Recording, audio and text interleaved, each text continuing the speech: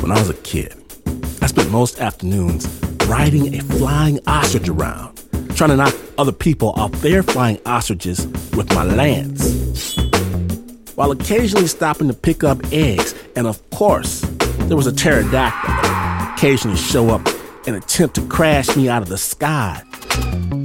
He could try, but I had that pterodactyl's number. Still, it was dangerous work, not for the faint-hearted. And I was good, very, very good, a champion of the realm good. No one could beat me. No one could take me. Not for the high score anyway, but every once in a while, some clown did manage to briefly unseat me from my flying ostrich, resulting in my temporary absence from the action. For a brief moment in time, I was no more. Kind of backstage, being less, body less. And I always loved this part, because then a brand new me generated itself on another part of the playing field. No scars, no hurts, no pains. My trusty steed and I would leap back into the air, rejoin the fray, find the maggot who knocked us out of the sky, and extract sweet revenge. I loved playing Joust. I loved it. My favorite video game by far, and I always wondered what it would be like if there really was a backstage, a place where you come back from, a reset in real life. Well, today on Snap Judgment, we're going to find out if such a thing exists. From WNYC and Snap Judgment's underground lair, we proudly present Respawn. Amazing stories from real people who start over again. My name is Glenn Washington. You can beat the unbeatable flying pterodactyl just by pointing your lance in its direction if you know what you're doing. When you're listening, just Snap Judgment. We begin, and we are so excited to present a story adapted from the podcast Darknet Diaries. It's a day in the life of one teenager who goes by the name of Finn. And it turns out not to be just any other day, and the boy's real name isn't even Finn. Listeners, please note, this piece does contain some explicit language.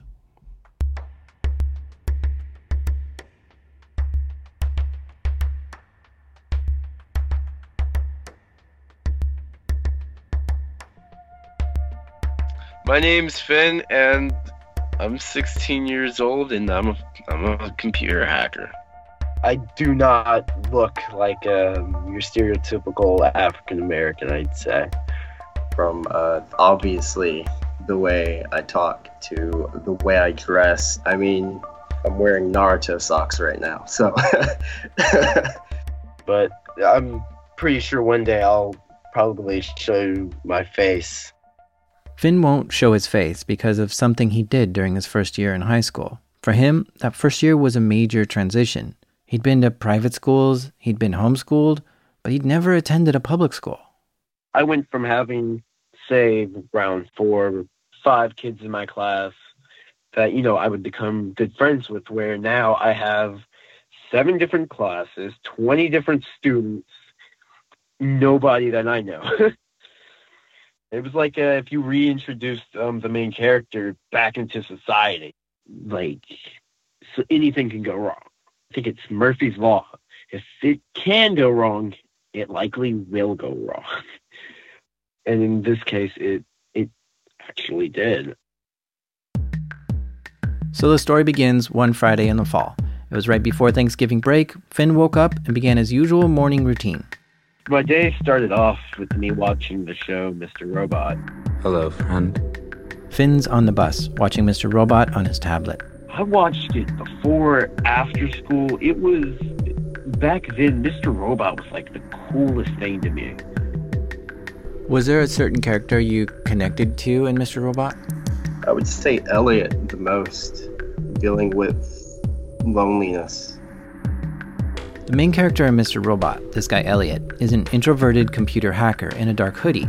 He tries to save the world from corporate greed. He also talks to a voice in his head. But that's a slippery slope. You're only in my head. We have to remember that. Yeah, I'd say we both are lonely in our own ways, if you will. But I know for me, it's like going through high school, I was always just feeling alone. I always stuck to myself, never really talked to anyone. Finn gets to school, throws his tablet in his backpack, and heads to class. My first period was my computer class. I was failing my computer class, ironically. My second period was math, and Lord God, did I hate that period. Third period is health. So I'm sitting in that class, and we're watching this video called Supersize Me. Guy eats McDonald's. I'm not into seeing a guy eat. That's kind of weird. And I got super bored super quick. So I whip out my tablet. This was a $52 tablet from Walmart. I would compare it to your average Script Kitties tablet. It had an anonymous wallpaper. The apps on it were from this app, I think Bugtroid. It was an app that had a bunch of the apps used for penetration testing. The app on his tablet is a toolkit for finding weaknesses in a network. There was another guy who was also a hacker, and we both came up with the goal of finding the Wi-Fi password. So while Super Size Me is playing, Finn and his friends start exploring the school's network. There's two Wi-Fi networks. So you have the BYOD, which is the bring your own device policy, and then you have the Wi-Fi that was only for the teachers. So you were able to see what they had downloaded, what they were holding on their computer, the certain drives and stuff like that. As Finn skims through the files, one specific server catches his eye. I was definitely curious as to why was this particular server open. As a 14-year-old, I'm like, this isn't right. This shouldn't be open like this. That's when I'd started, I guess what I like to call my Hulk mode. Hulk mode. So I went around just looking for any and everything, and if something looked interesting, I was saving it. So what I would do is I would get the folder and open Google Drive on like the browser, and I would copy and paste the files into there. That way there was no paper trail of me actually downloading the files. So Finn downloads a bunch of files from this shared folder, and that shared folder happened to be the principal's computer. I didn't know the guy was the principal at first. I thought there's nothing interesting in this, but I guess I still will take a look. And so I'm scrolling down about 180 files. Finn finds a copy of the principal's hunting license, his driver's license, and a bunch of the student and faculty information. And I'm like, okay, that's what more is there? Like, there has to be more than this. So I'm at the bottom of the page, and there's this little Word document file titled Passwords. Immediately, I facepalm myself, because I was quite ashamed that this is what it had came to, that someone was saving passwords not only in a Word document, but it was unprotected and it was obviously labeled. So I open the file. I see at the bottom of the text document, he has a Twitter password. So you've seen Mr. Robot. I would say it's more like the moments where Elliot's kind of like talking to himself. Please tell me you're seeing this too. So I'm in that phrase where I'm like, okay, I've got two options that I could do here. I could go to whoever I can even think of, report this, or I can have a little fun.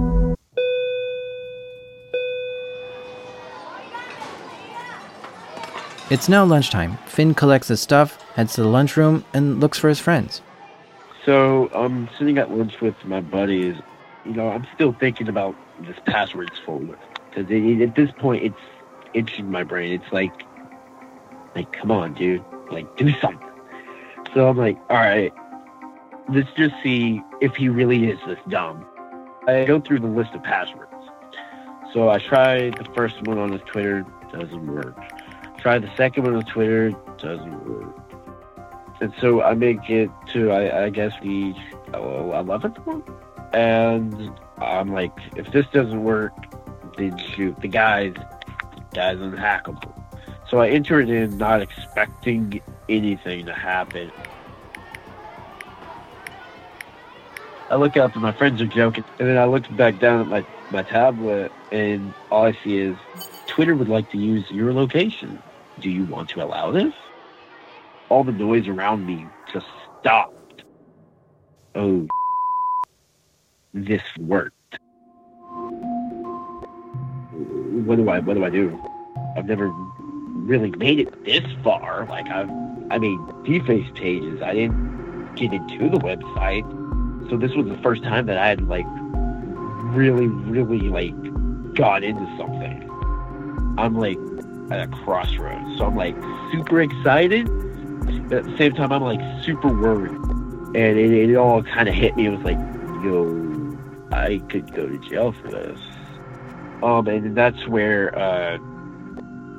hell breaks loose. Finn starts posting stuff on the principal's Twitter account and then quickly deletes it right after his friends see it. So I would post something like, God bless the KKK or something edgy, and then quickly delete it, and they were just laughing. Mind you, the principal is, no joke, two steps away from us, sitting at a table. So everyone was like, dude, you've got some, like, balls.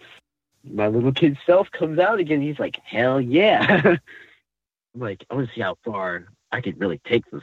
Do I have balls still? Next, I'm like, what if I went to the website? So I went to that school's official main webpage. I had first scanned the page using this app called Admin Panel Finder. It looks for stereotypical admin page login. I found the one for the website. I knew the principal's email. Everyone's email is set up the same. So you have last name dot first name at school. So this was pretty common sense type of knowledge. So I enter in this email. I realized, what if he's using the password for his Twitter for this? At this point, I'm already pretty screwed. If not, why not? But I'm more pissed at this point because I'm like, this is stupid. Why and how do you allow this to happen? So I click the enter button. I'm like, okay. And I look up and my friends are like, dude, that's awesome. And then one of my friends, who I call him the bad luck guy, because I swear on everything that he jinxed me. He was like, dude, you're going to get in trouble, and then got up and walked away. I'm now worried, excited, scared, and pissed. I'm not thinking straight. If you were to ask me 1 + 1 at that point, I probably would have said 52. I look back down at my tablet, and I'm in. Finn now has logged into the school's main website as the principal, and this website has things like announcements and school closures, upcoming events, and teachers' bios. But Finn's access only allows him to change the principal's bio.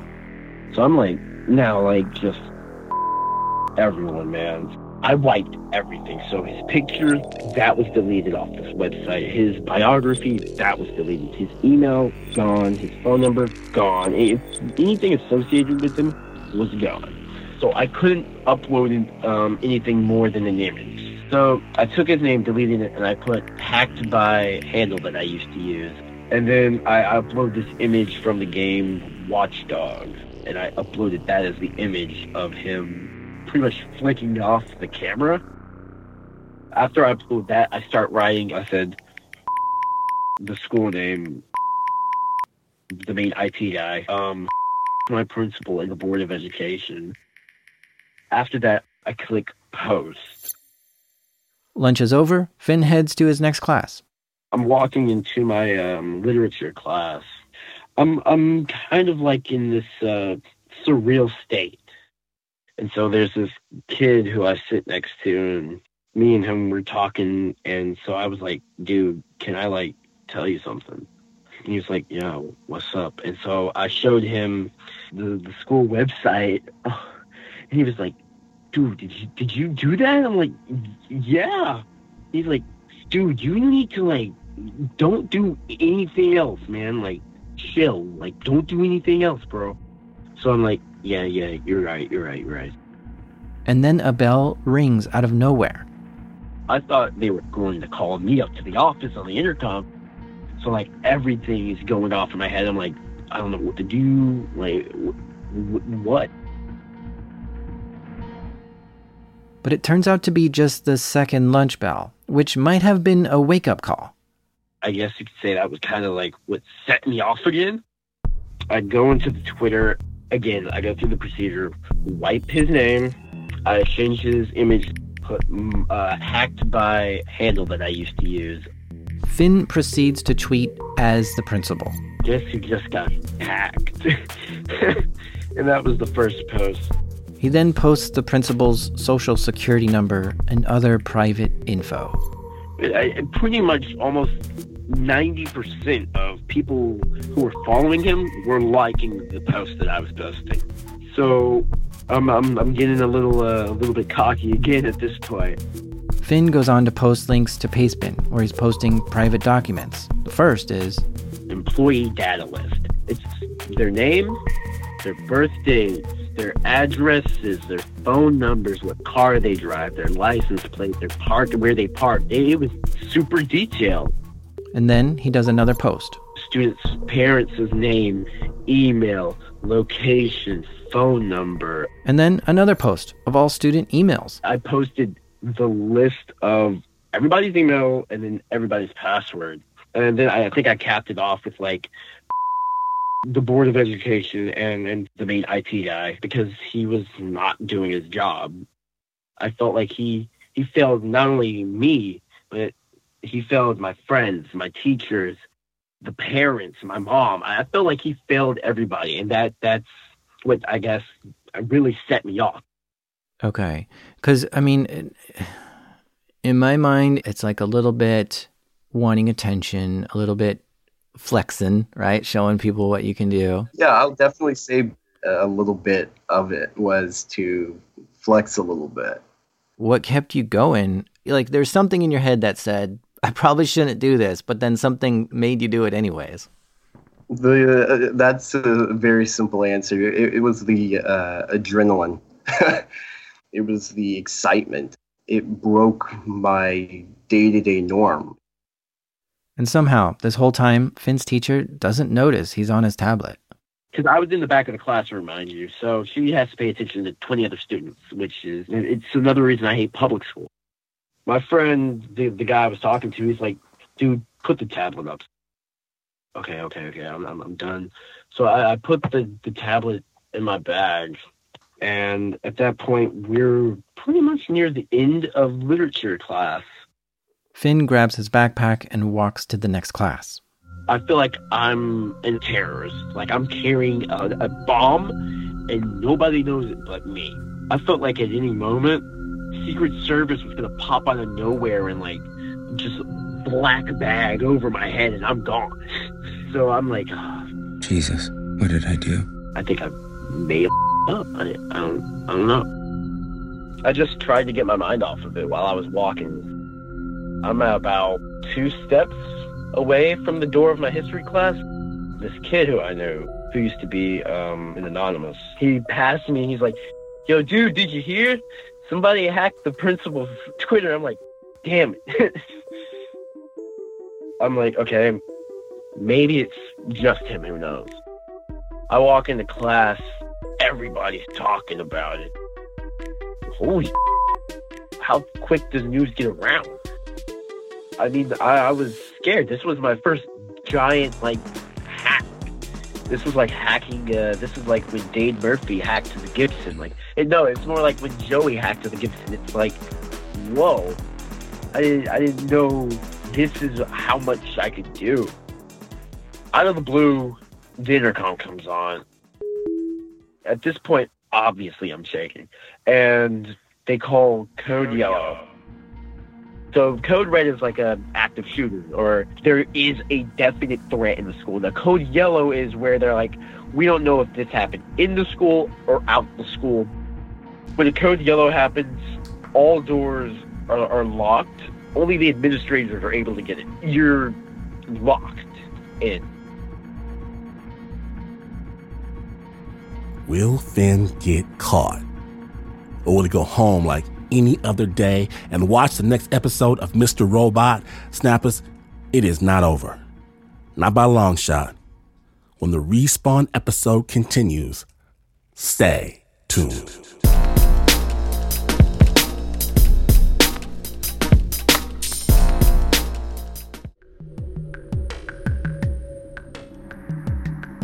When we left, Finn had hacked into a school computer network. And he didn't stop there. He doxed the principal, the teachers, his fellow students, their parents. And now the entire school is on lockdown. They call Code Yellow. When the Code Yellow happens, all doors are locked. Only the administrators are able to get it. You're locked in, pretty much. So I'm like, okay, maybe it's not me. Maybe some idiot called in a bomb threat. And at that point, I hear the doors of the main building open. I hear a cop radio. The principal's, like, super pissed. He's pissed, sad, confused. I could see where he was coming from. I guess you could say I felt his emotion. So they're trying to calm him down. They go through one of the classrooms. You don't hear nothing. It's dead silent for 5 minutes. On my desk, just sitting there.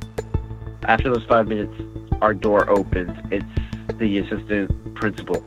So he goes and he's like, okay, everyone, I need to see your phone. Press the power button and let me see what you're logged on. So he goes through everyone on the right side, and I'm now like, I'm on panic mode. I probably looked like a crackhead. I'm like visibly shaking. If he sees that I have my tablet on my desk, he's going to want to check it. So not even thinking twice, I slide the tablet behind the file cabinet to where I can still get it, like when I'm about to leave. And he's like, okay. He radios in, all clear, and walks out. After that, 10 minutes goes by. The intercom comes back on, and the lady announces, the Code Yellow is over. Everyone have a nice day. Finn grabs his tablet from behind the cabinet, throws it in his backpack, and starts heading for the bus to go home. At that point, I'm, not only am I just shaking physically, I'm pretty much in tears. And I get on the bus, and everyone's on the bus is talking about it. Even the guy who I was working with, he was even talking about it. Said, whoever hacked the school is a idiot. At one point, I was God. And now I'm the devil. In an instant. It's like I had power in my hand, and I blinked, and it was gone. I up. Whenever I usually make a mistake, I can usually find a way to be like, okay, I'll fix it this way or another way. It's like if you took a sledgehammer to a computer, there's no way I could go back and fix this time. I just breathed, I guess. It was like taking your last, having your last meal before you go to jail. This is my last time probably being here. I had my little old tablet, and I turned it back on, and I plugged in my headphones, and I listened to music all the way home. I got home, and I just sat on my bed, like, just thinking. I didn't know what to do. I wasn't necessarily worried, but I was still, like, a little bit on the edge. I just sat there and tried to forget. Every day after school, I always messaged my mom, because that's my mom. I want to make sure she's okay. So I messaged her, and she was like, "So how was school?" I don't know what in the hell made me tell her. I was like, "Yeah, someone leaked the principal's information." I asked him, "Did you have any involvement in it?" I don't know what made me ask him that, but I did. And that's Finn's mother. Of course, at that time, he lied to me. And I think that's when she knew that, yeah, he did something. And he's not telling me. The school called me and asked me, could I bring Finn's tablet to the school? And so I did, because Finn had told me that he had no involvement in the situation. So she came into my room. She was like, "Hey, where's your tablet?" And I was like, "Oh, it's right here."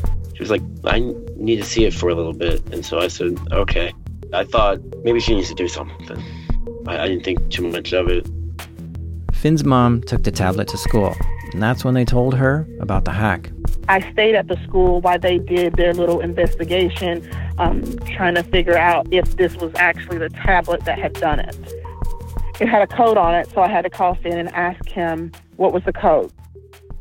If I had known, I would have definitely wiped my tablet before giving it to her. So the code that I had given her was to the tablet's safe mode. So Finn gave us some kind of mix-up code. I was there for 3 hours. After 3 hours, the school does determine the tablet was used in this hack because of a matching MAC address. I had mixed emotions. One, my kid did this. Like, are you sure we're talking about the same kid? And then the other part of me was, wow, like, he did this. I didn't understand why he had done it, because it didn't make sense. You would have thought that maybe something would have happened that would have triggered this event. Maybe, like, he got in trouble at school, went to the principal's office, something of that nature. But none of that had happened prior to this incident. So Finn's mom drives home and has a talk with her son. Yes. Yes. We're just going to go with that. Yes. We talked. I'm sitting in her room. My stepdad's in there. He really didn't have no reason why he did what he did. And I think that was the hardest part, was trying to understand why and not getting a why. That was the first time I think I've ever really seen my mom cry. I would get hit with a nuclear bomb for my mom. I would die for her. But I'd hurt her. And I didn't want to ever feel that again. We talked. I can't even remember what we talked about. A few minutes go by. 2 cops enter the house. Your heart drops, because you know that it's something, because you just left the school and you're wondering, like, dang, how they get them here so fast? That was number one. And then number 2 is like, are they going to take my child out of my house right now? And then as a parent, there's nothing I could do right now in this moment to fix it. There's nothing I can do to protect him from this moment. I was just like, shoot, this happened way too damn quick. At least let me have some time to think, at least. I was worried not about going to jail, but how my brothers and sisters would be affected by seeing me go to jail. So at the time, I was also on the phone with my parents. And then my mom was like, hey, y'all need to stop talking to them. You need to get a lawyer. So at that time, I had to tell them that we no longer could talk to them. And of course, they didn't like that, but they knew that they had to go because they weren't there with any warrants of arrest. And the cops leave. Now I'm in panic mode, and I knew that this was about to be bad. I didn't realize at that time how bad it was about to get, but I knew it was bad. By 10 p.m. that night, the school's website was back to normal and the tweets were deleted. But there were a lot of views to that private information that was posted, so it's impossible to know how many copies were made and who had it. That weekend, the family found a lawyer, and police asked Finn's mom to bring him down to the station. The police took his fingerprints and a mugshot and let him go home. I was suspended. I was not to come back at all. I couldn't even be within 50 feet of a school computer. The school suspended him permanently and informed the family that they would be taking him to court. He now had to go to an alternative school, a place that kids with behavioral problems or who have gotten into trouble can still go to for an education. But all of Finn's friends were afraid to talk to him. Yeah, pretty much. I was on everyone's blacklist. I wouldn't even wish it on my own worst enemy. It sucks when one day you're laughing with these people, you're talking to them, and then it seems like they don't know you. So now with this new supervillain persona labeled on me, nobody wanted to associate with me. It was back to square one again. A year goes by, my lawyer calls, hey, have you gotten a letter? No, I haven't gotten a letter. We thought it was over with. We thought, nothing's going to come of it because they had told us juvenile court doesn't take this long to process cases. Another year comes and goes by. I come home one day after school, and my sister comes in with this paper. She's like, this is for you. And I open it, and it's a court summoning. And I'm like, 2 years, and they're now wanting to send me to jail? I was prepared on day one. Why 2 years? So I called my mom.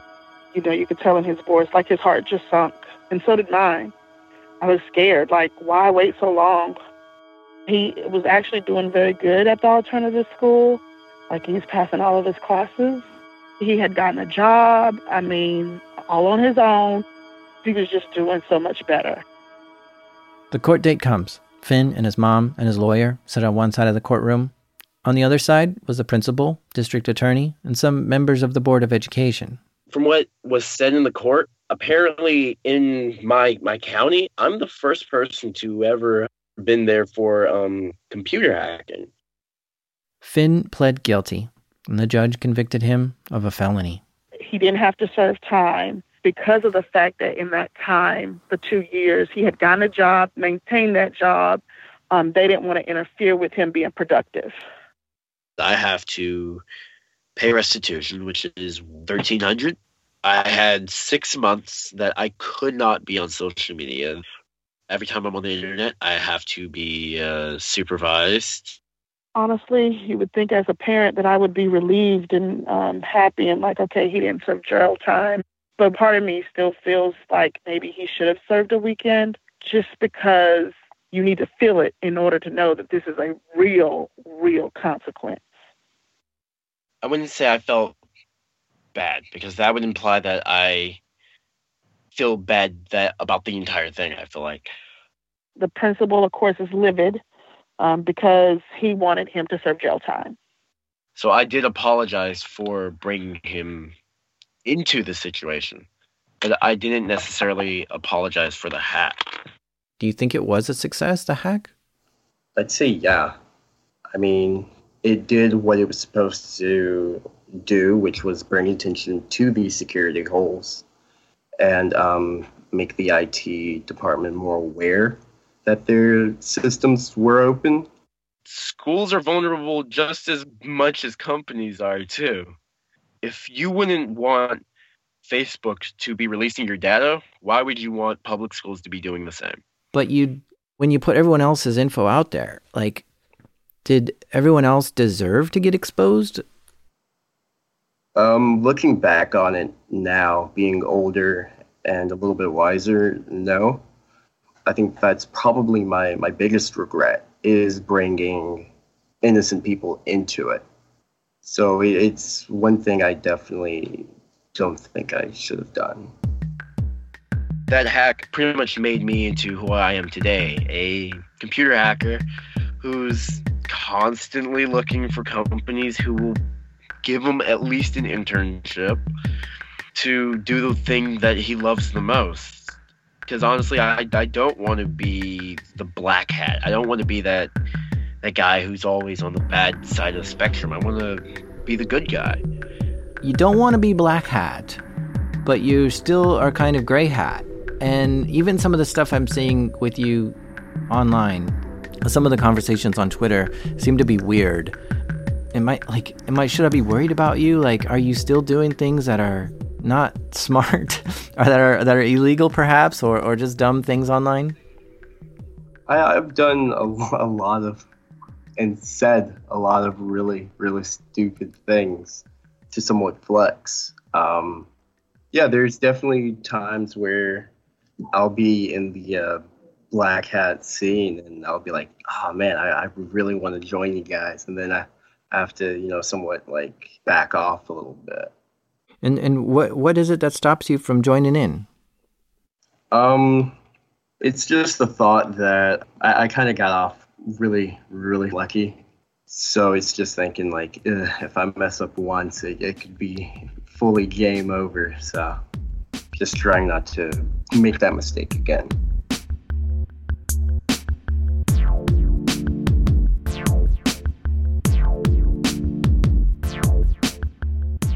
A huge thank you to Finn for sharing his story. This piece was adapted from the podcast Darknet Diaries and produced by Jack Rhysider.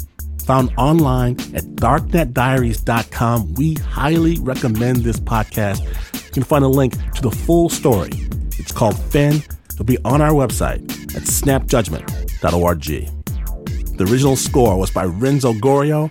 It was produced by Jack Rhysider with assistance from Nancy Lopez.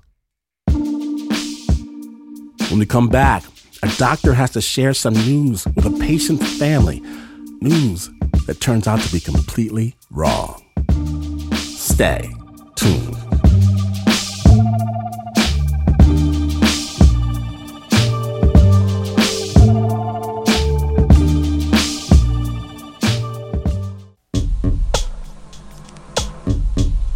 From WNYC Studios and Snap Judgment's underground lair.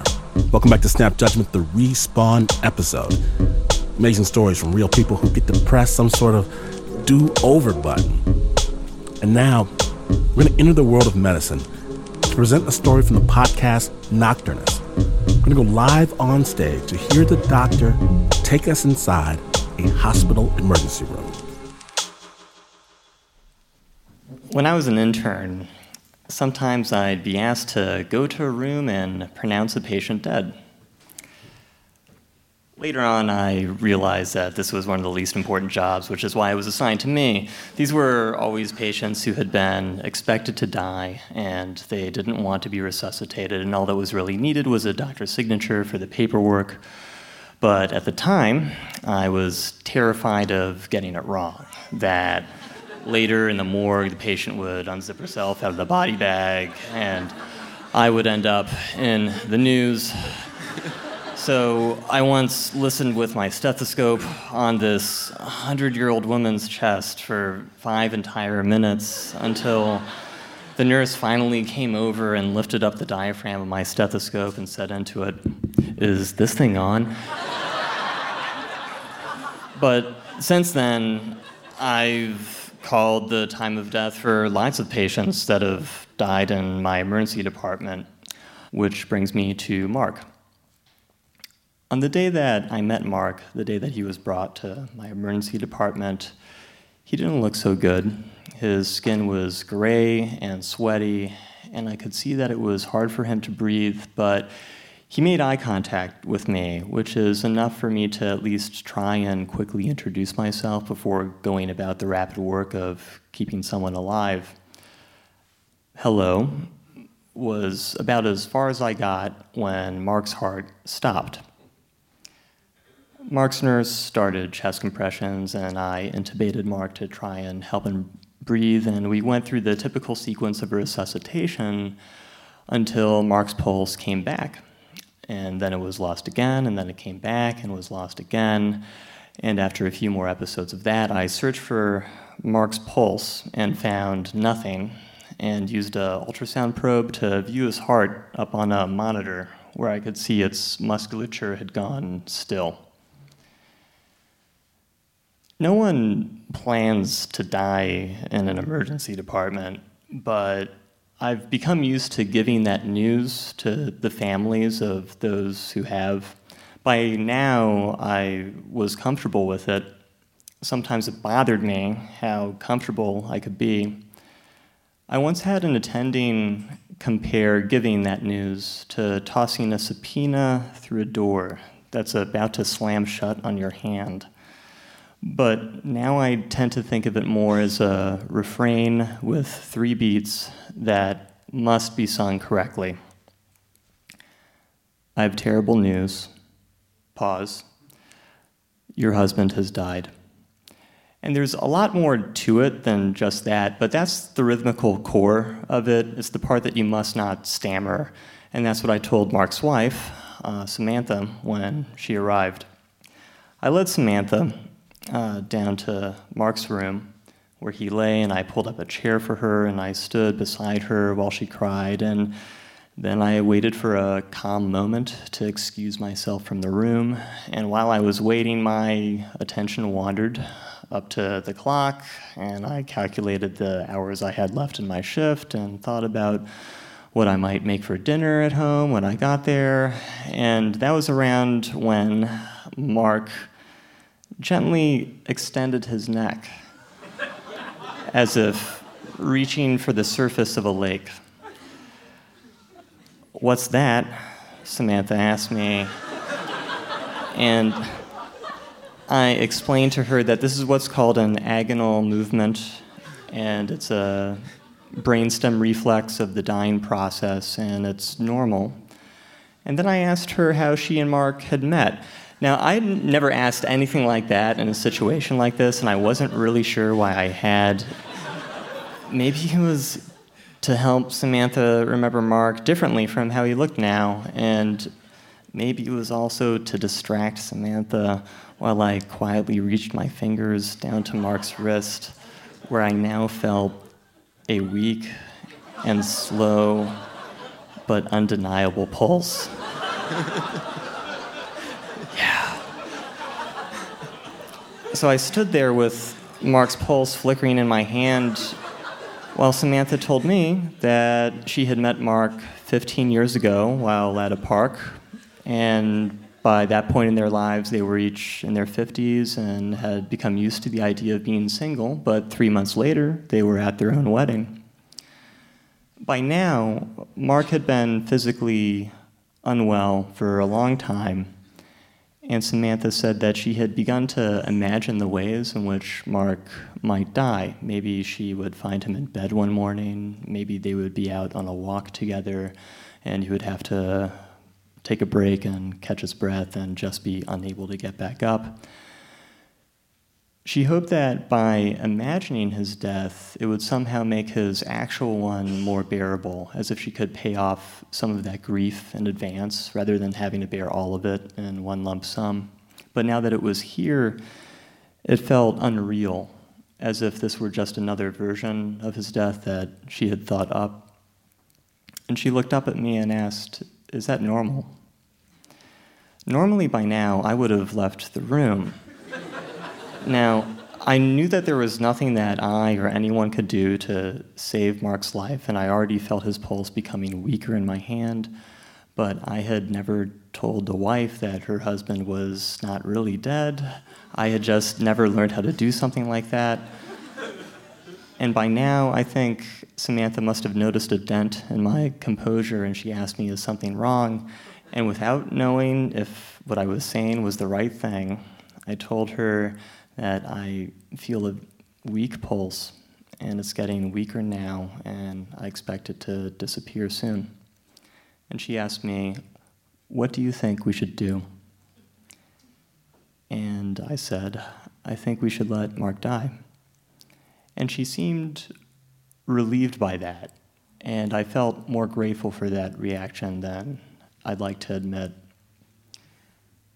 Afterwards, when I was able to excuse myself, I walked down the hallway into the bathroom and closed the door and locked it and stood there for a long time, or at least as long as the department would allow. There were already other patients waiting in other rooms and more tests for me to order, and I could hear another ambulance backing up into the entryway. And I worried about what I'd say next to Samantha, but by the time I'd gotten caught up, she had already left for home, and eventually Mark's body was collected for the morgue. The thing about life is that one day you'll be dead. And that's as terrifying as it is forgettable. That contradiction is as much a part of working around death as it is just simply living. So on my better days, I'm mindful of the details and the people around me. And on that day, on my drive home, I reflected on none of that, and instead worried over all the other mistakes that I've ever made in my life. I have a really long commute, and so I got as far back as preschool when I tapped on the panels of the class ant farm and collapsed all of the diligently excavated tunnels. But by the time I'd gotten home and parked my car, my anxieties had mostly burned themselves out, and I thought about Samantha and that Mark had been a pretty lucky guy. And walking back up to my apartment where my wife waited, I felt lucky too. Thank you.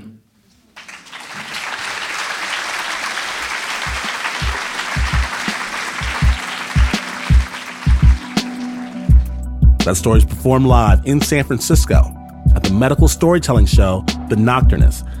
For more stories from the world of medicine, check out The Nocturnist wherever you get your podcast or visit their website at thenocturnist.com. Find them on social media. We love this podcast.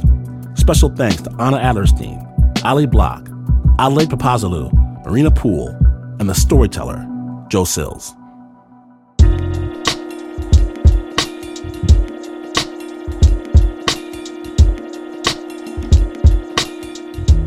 Oh yes, you can get your own Respawn moment if you missed even a minute of this show. The whole program, it awaits your listening pleasure.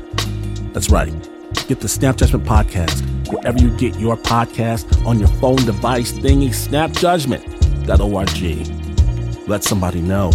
More storytelling than you can shake your fist at. Snap Judgment to the ORG. Snap is brought to you by the team that never runs out of lives. Hit the reset button, if you would, for the Uber producer, Mr. Mark Ristich, Anna Sussman, Nancy Lopez, Renzo Gorio, Sheena Sheely, Liz Mack, Eliza Smith, Taylor Cott, Marissa Dodge, Flo Wiley, Renzo Gorio, Pat Mesiti-Miller, Leon Morimoto, Nika Singh, and John Facile. You might see it scroll across the screen that this is not the news. No way, it's the news. In fact, you can put your quarter in to play a game of Pac-Man, only to realize you're not moving the Pac-Man around. No, you're moving the ghost. And you would still, even then, still not be as far away from the news as this is. But this is WNYC.